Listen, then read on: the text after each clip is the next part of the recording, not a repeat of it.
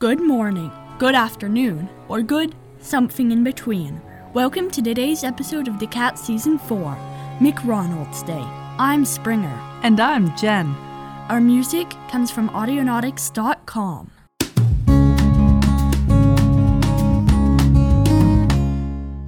McRonald's Day was well on its way. It had been over a week since Torbid and Gwen had arrived, and they had now set up camp in the front room of the McRonald's store, which was completely empty with no visitors.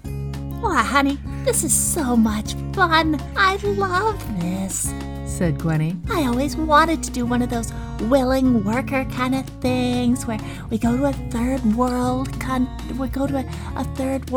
and country and like help out. And this is kind of the third world from the sun, or the second. Anyway, you know what I mean. It's so lovely just getting to help these folks do their planning for their McRonald's Day.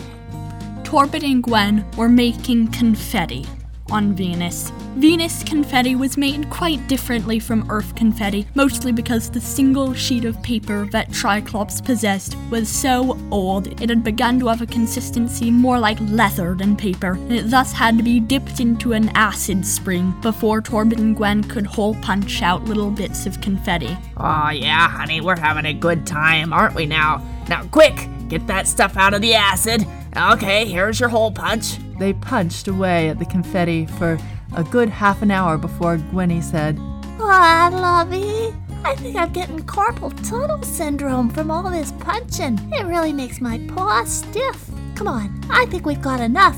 We've got like a whole box. Let's take it back to the restaurant." They put all the confetti that they had managed to not drop either back in the acid spring or into the green sand into a little box and went back to the restaurant, but on their way, they got lost. Eventually, they walked into a building that looked very similar to the restaurant. It was an old, moldy, falling apart tent, but the name of the restaurant was not on the front. Torbid and Gwen never had been good with names though, and so they walked into the Venus Arcade.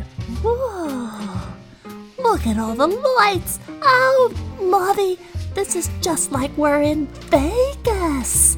Do you remember when we went to Vegas? Yeah. That was the first place we went on our honeymoon. How can I forget?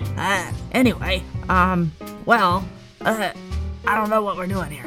Oh, this place is so romantic, said Gwen. I think we should just play a little poker for old time's sake. Maybe give it the old roulette wheel a spin. Okay, whatever you say, honey. Here's some coins. They looked around but could find neither a poker table nor a roulette wheel, but what they did find was a Mrs. Pac-Man machine. Oh! said Gwenny. I love it.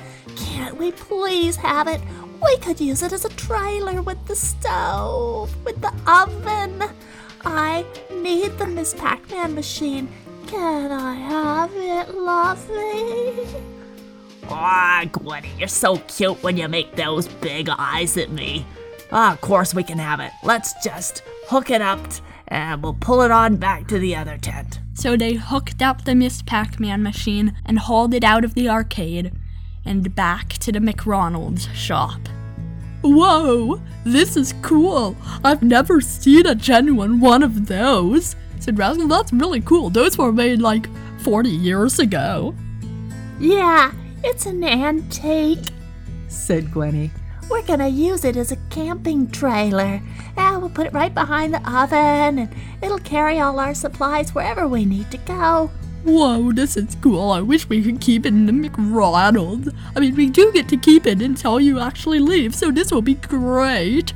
Let's play. Rascal let go of what he had been holding, which was a large hydrogen-filled balloon shaped like Ronald Reagan's ray gun. As it began to shoot upward, Rascal quickly realized his mistake and jumped up, holding on to it. His weight was barely enough to pull it back down to the ground. Triclops had to suspend his diet to keep Rascal able to carry it, as Rascal was the only person in McRonald's able to, and was barely able to now that he had lost a good 10 pounds from his diet. Oh, this is so hard to hold on to. Does anybody have a rope? We should just tie it down, Well, I've got some bubble gum. said Gwenny. Here.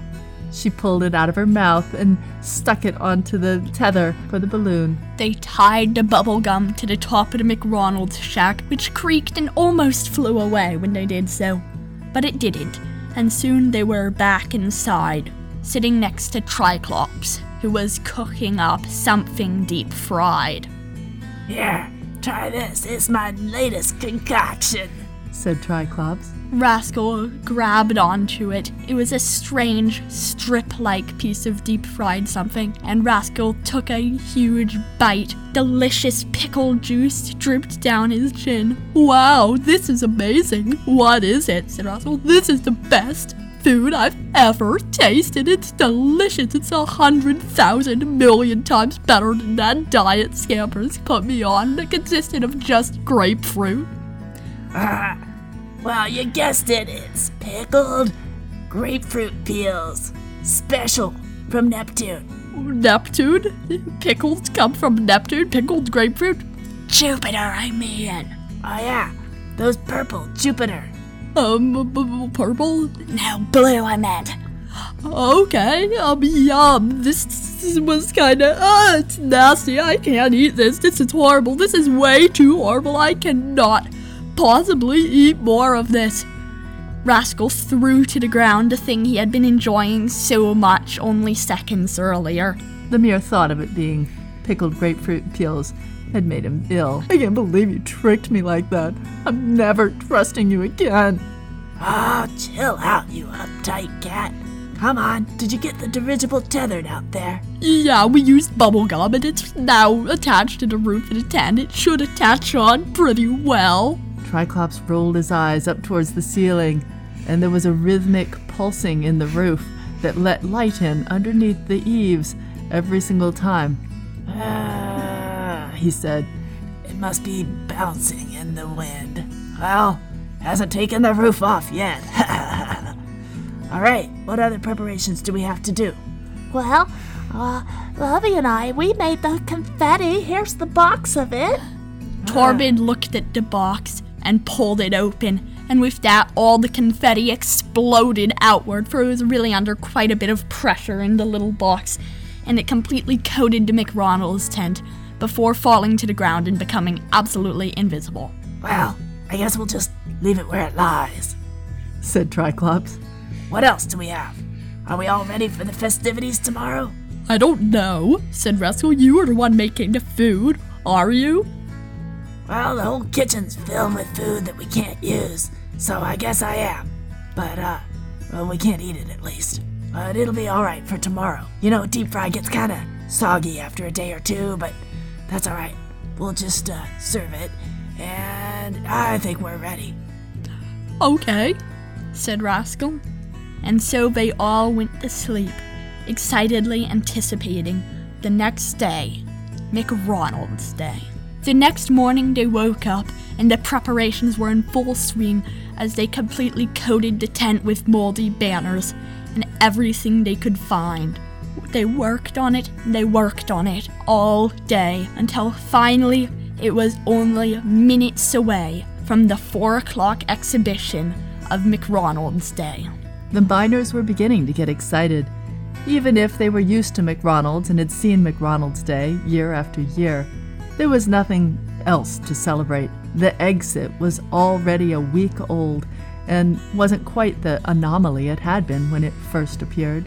And so the miners were lining up outside of McRonald's, waiting to see what would happen. This is gonna be great, said Rascal. He was wearing his newly arrived McRonald's costume. It was even better than his previous one.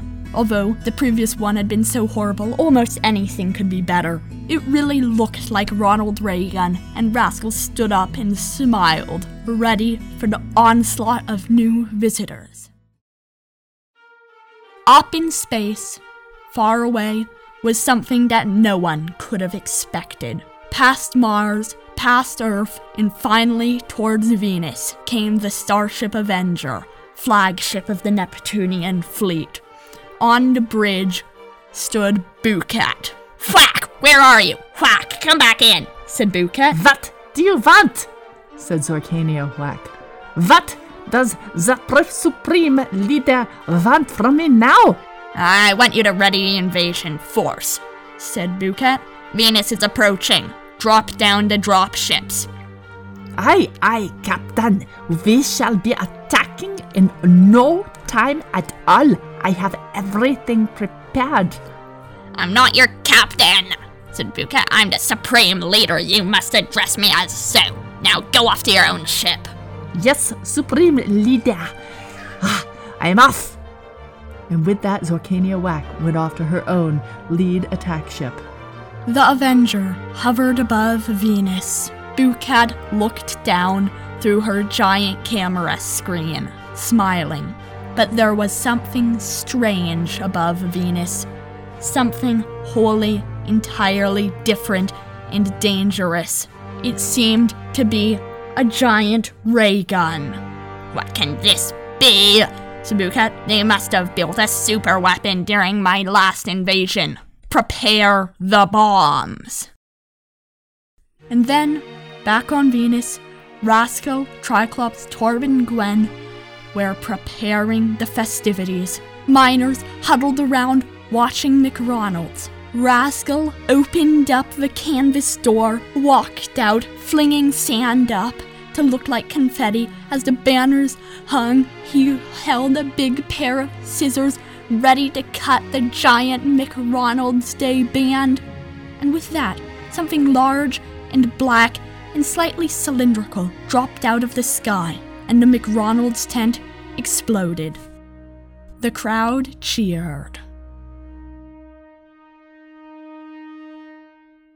If you enjoyed The Cats, you may also enjoy The Wrong Town. The Wrong Town by Springer Moore, co-host of The Cats, and Marley McDonough, is a chapter book for 7 to 10-year-olds. Kira is just trying to get one good look at the mysterious island off the shore from her cousin's apartment in Baku, Azerbaijan, when a massive wave knocks her amusement train clean off its tracks. She soon washes up on the rocky shore of the island itself and is caught up in the bizarre succession of leaders and revolutions, which begins soon after her arrival on the tiny chunk of land known as the Wrong Town. In this hilarious story of unique characters, bad leaders, and one giant stuffed wolf, you will find out just what happens when you live on an island paved with duct tape and the only things to eat are Mountain Dew and potato chips. The Wrong Town is available in both paperback and ebook formats from Amazon.com.